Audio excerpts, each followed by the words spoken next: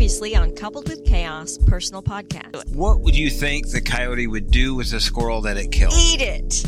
Squirrels aren't like our little dog that just kill it and bring it to us. Right. Or leave its entrails. They're not spending the time or effort. They're not practicing. Just to kill it. Right.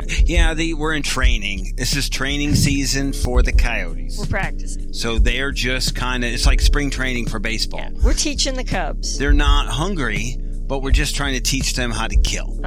So that doesn't happen. Yeah, it's just a sport. We got it, we caught it, and we're going to throw it back. We're going to throw it back. Yeah, it's a catch and release program. No. I'm Steve. And I'm Kelly. And this is Coupled with Chaos. I feel like a failure today. I've been wrestling a contraption from what's the year of our Victrola? 1912. How long have we had this thing? Almost 2 years. So 2 years we've had a Victrola. And if you don't know what a Victrola is, I'm assuming you're listening to this podcast because you're not offended by old people. Technically, that is a brand name like Kleenex, which has become synonymous with what the item actually is. Were you Wikipedia? I'm just telling you. Okay. That's how that works. So a Victrola is, you want to explain what a Victrola is to the kids listening? It's a phonograph. So it is a... Cranked? The early ones were not electric. Shortly after our model, they did do an electric version. But it is a spring-motored turntable. And by spring, I'm going to say hardened steel coiled into a cone or into a cup. Like a barrel. Or a series of cups. So I have been wrestling that since, I think, Monday. Well, not so much since Monday, but really today. And I have failed at this point. I've troubleshot. I'm 95% of the way into fixing this 1912. Why do I get 1919 from? I don't know. Am I just old? You're old. I don't remember. Yeah. So this phonograph is from 1912. It's a crank-style record player. Phonograph player. So you came across how many records? Over 500 shellac 78 RPM records. And it was about 500 single ones and then 15 box sets. And I'm just going to say it came from an estate because how else do you come up with this many poorly cared for Victrola records? Yeah, I would say 25% of them are destroyed, right, that you came across. Yeah. So while playing some of them on Monday... Just started. We were on like the third record. Our Victrola sprung, I guess is what you could say. And it was like Poltergeist. So you crank this thing forward, and it slowly rotates backwards, plays the phonograph. And so the first one I did, it began to come back fast at me. And you were yelling at me. Well, not yelling at me, but you were saying you're spinning it in the wrong direction. And I was trying to tell you, I'm not spinning it in the wrong direction. It's doing it on its own. And if I let go, something bad's going to happen. And I don't think you heard me or, sometimes we're speaking sometimes at each other in a crisis. But you're repeatedly saying, don't spin it backwards. And because you had it in your hand, you were turning it. I had not seen it spin by itself, so I didn't know that part. So you called me into the room and said, do you need to wind this some more? Or can you show me how to do it? Because I normally wind it. And then I saw you turning it the wrong direction. I'm like, what are you doing? Don't turn it that way. And so, yeah. I was holding it to keep it from spinning out of control. And so I think after 3 or 4 times, I'm not saying you didn't believe me, but to you, the visual would have been, I'm spinning it in the opposite direction. And so I let go of it to let you see that I'm not. And when I did that, it probably went at, I'm going to say, warp speed. 30 miles an hour or whatever. And it then smashed my hand enough to bruise my thumb. I mean, I'm old, so I'm frail, and these things happen to old people. So whatever minute thing had gone wrong that caused the crank to disengage.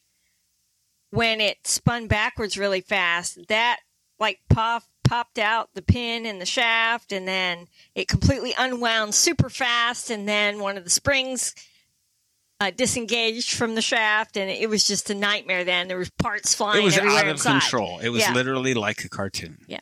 So I've been working on that. The great thing is that you find people. It's wonderful. We kind of criticize Reddit repeatedly for whatever it is, but there are good people. We've come across some good people who then work on and restore these. And I'm somewhat mechanically inclined. And so we found somebody, we've kind of troubleshot some things, and I fixed most of it. I'm kind of one step away from having the whole thing done.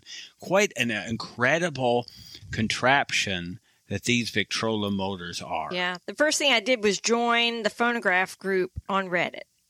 And then, because Reddit really can be a wealth of resources for a problem, because there's so many people there, and the groups are so specific. And so whatever it is you want to chat about, there's a group for it and plenty of people in it. So I went to that group and I posted what had happened.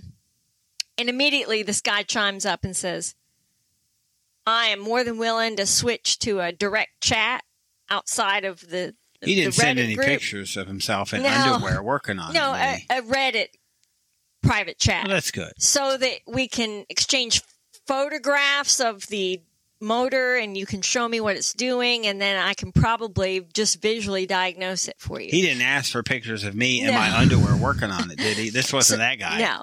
So he Different was guy. very helpful, and yes, by photos was able to walk us through what the problems were. And he sent us some helpful videos, and he's still helping, so it was wonderful. I don't know think what what we would've happened done. is that pin popped out. Yeah. And that pin began the process of whatever happened. The chain reaction of Yes. other things that happened as a result. So I've been working on it. It's got grease, and this is about as archaic. If you think about it, what you do is you crank this up, and it takes this hardened steel, and it coils it up, and then there's another coil on the other end that limits the speed of how fast it uncoils. It's quite an incredible contraption. Yeah, it's pretty neat. But what we love is the actual phonographs that we get to hear. I mean, this is the thing. Yeah. I think it's a I don't know if it's a hobby or I think the last couple of years we've really gotten to love music from the 40s and before. Mm-hmm. Yeah. And it's just I think a wonderful era of music. It really is. And so a lot of what we hear is that. And to have how many phonographs would you say that we had before last week? The records, we had probably 150 to 200. So even if we had every duplicate of everything that we already had, we'd still have probably 350 more new records. Mm-hmm. But there's so many there that we don't have. Yeah. I'd say very few that were actually duplicates of things. It's an oddball thing to be able to get one of these. It's normally $4 to $5 to get one, and the issue is it's one song on each side. Yeah, so you get two songs for that cost. It's the size of an album, but it's really one song. And you have to use a brand new needle for every two songs. Yeah. So every record that you put on and listen to side A and side B, you have to have a new needle for the next record. So it's really, you have to be really into it to keep investing, because it's a constant expense. And so we bought one. We found one that was in relatively good shape a few years ago. Beautiful cabinet, mahogany. Yeah, so it's hand carved, gorgeous floor model. Not the tabletop. So I've been working on it. You could send it away, but it turns out it'd probably be gone for 6 months. And it looks like, as much as we criticize Michigan, my home state. Yeah, it seems like that's where all the shops are. It does. There's very few. It's a short list, like 4 or 5 in the country. Well, they're 100 and something years old. Yeah, there's a lot of them, though. There's a lot of owners. If you go to the Victrola website, you can register your serial number and everything, your device there. And they keep track of what ones are still in circulation and working order. It's kind of We've neat. learned so much in the last, I'm almost going to say 48 hours. I think the greatest way to learn about something is to try and repair it. Mm-hmm. And instead of sending it away, we've solicited our in-house maintenance staff to work on this thing. Interestingly, it's the same staff who monitors our social media, Yes, and also produces the and edits. audio and edits, and is also the entertainment. Yes, and also does tire repair. Yes. So in the middle of all this, I thought it was going well. We put it all back together. It didn't work like we thought. The spring that holds it and slows it down really isn't engaging. So I've got to take it apart again. So in the middle of all that, kind of in the last week on Friday, as I'm driving to work, the tire light comes on. Mm-hmm. Now, I'm not somebody who just looks past things. I panic about anything. It's just what I do. And so as I'm driving to work, which I had to be, it's occasionally I could work from home, like it can happen. Uh-huh. This wasn't one of those days. Because that was what I said to you when you said, oh, no, I've got the tire light on. And I just leveled the air in all the tires in the last 10 days. No, I leveled them. It sounded like you said I did this. That's what I said. It sounded like you leveled them. Not that I'm opposed to giving you credit for leveling the tires. I'm quoting you of what you said to me.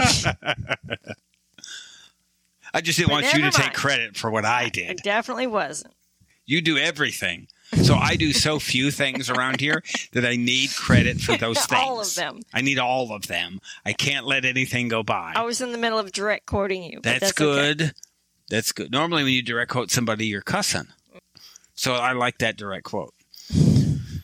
So I pulled off and looked, and I couldn't find which tire. I looked, you know what, it's probably this one. And by the time I got to work, and I said, you recently got us signed up for AAA. Yes. Because after Hayden's incident. Because of the highway incident. Yeah, because I almost got killed. I understand that. Literally almost got plowed multiple times just trying to get to his car in the pouring rain because he was in an awkward spot with a flat tire. In that story, I think it was even the title of whatever episode that was. And so because of that, you went, you know what? I don't ever want to be in this position again. Because this place is crazy, and people drive 90 miles an hour normally here. And it's at least, I want to say at least once a week, all summer long, that our local news near us has somebody got killed on the side of the road. Yeah. It's ridiculous. People don't pay attention. And they're on their phones. Or on their phones, and they're really drifting onto the shoulder, and they're plowing through people. Here, they're pointing guns at everybody. Right. You've cut somebody off, and they're getting ready to shoot you. Yeah, and so sometimes they swerve and lose control. Because they have a gun pointed at them. Because they're being shot on the highway. Welcome to Texas. And we're not exaggerating. So we have AAA now. So that way, the first thing I thought about was, okay, good. I pulled into a parking lot. I inspected the tires. Nothing was on the rim or close. I knew that I had inflated all the tires a week earlier. At that point, it was probably 8 days earlier. And this, again, was a week where it poured with rain every day. So this was been a bad week to break down on the side of the road. I'm not trying to be old people talking about the weather. But what happens here is either it doesn't rain for 3 months. Yeah. Or it rains 5 inches in 2.5 days. Yeah. That's what happens here. We've had daily flash flood warnings. I don't understand it. So that's it. 2 hours on Friday night pushing water away from the house because the back porch was flooded up to the back door. Yeah, I have friends in DFW that have water in their house. It's crazy. So this tire thing happened. I went to work. I watched it all day. I didn't have a gauge with me, but it wasn't flat when I went home. So I made it home, and as I'm working on the Victrola today, I need to go look at this tire. My thought was if it was flat, I would have called AAA. We'd have had something happen Friday. I could have had it serviced in a way. What do we get for AAA? Like 3? Yeah, 3 per person. 3 emergency calls, roadside assistance calls a year. I think if you're in a big area, this seems to be smart. What was the cost of that? Oh, it wasn't that much. I can't remember exactly, but it wasn't a lot. Well, you're like high $100 class. or something. I mean, it wasn't that much. I mean, and we put 3 adults on. $100? Yeah, something like that. Something like that. It wasn't much. And I think about versus dying. Yeah, because it only takes once. Yeah, it does. It only takes once. You don't need 3 trips for that. No. It's just one time takes care of that. Yeah.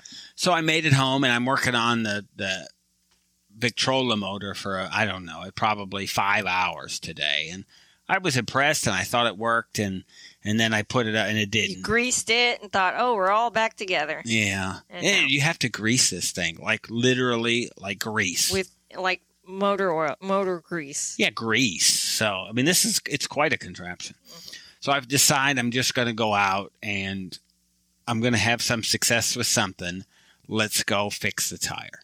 So we go out there. There literally is a screw in the tire. It is what we would call in the electrical world, it's a screw that we would use to put a box on a metal stud. It's probably a 1/4 inch long. It's not a self-tapping screw, but it's in my tire. It's like crud. I already knew this, so I went out and got the grease for the motor, and I picked up a tire plug kit. I haven't plugged a tire in 15 years. So we got home, and I had all that. I said, I'm going to have something with some success. So I got the boy and said, you know what? I'm going to show you I'm going to show you what happens when we plug a tire.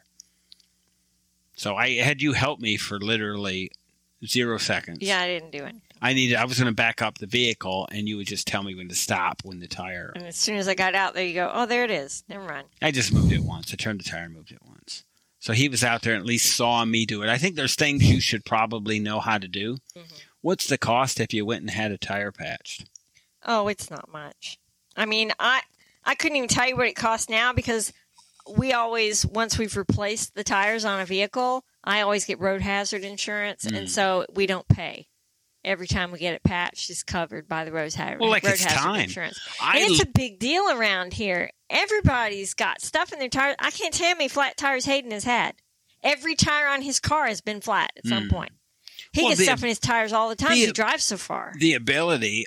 So by the time we started, it took me longer to pull the compressor out and do all of that than it did to actually plug the tire. Yeah, I learned how to do all that when I was in high school. My dad made me learn to do everything on my car. So I pulled him out there, and I didn't want him to necessarily do this one because he's not necessarily ready, but I wanted him to see how it was done so that when he did it, he could plug a tire. Mm-hmm. So it literally took, 5 to 6 minutes.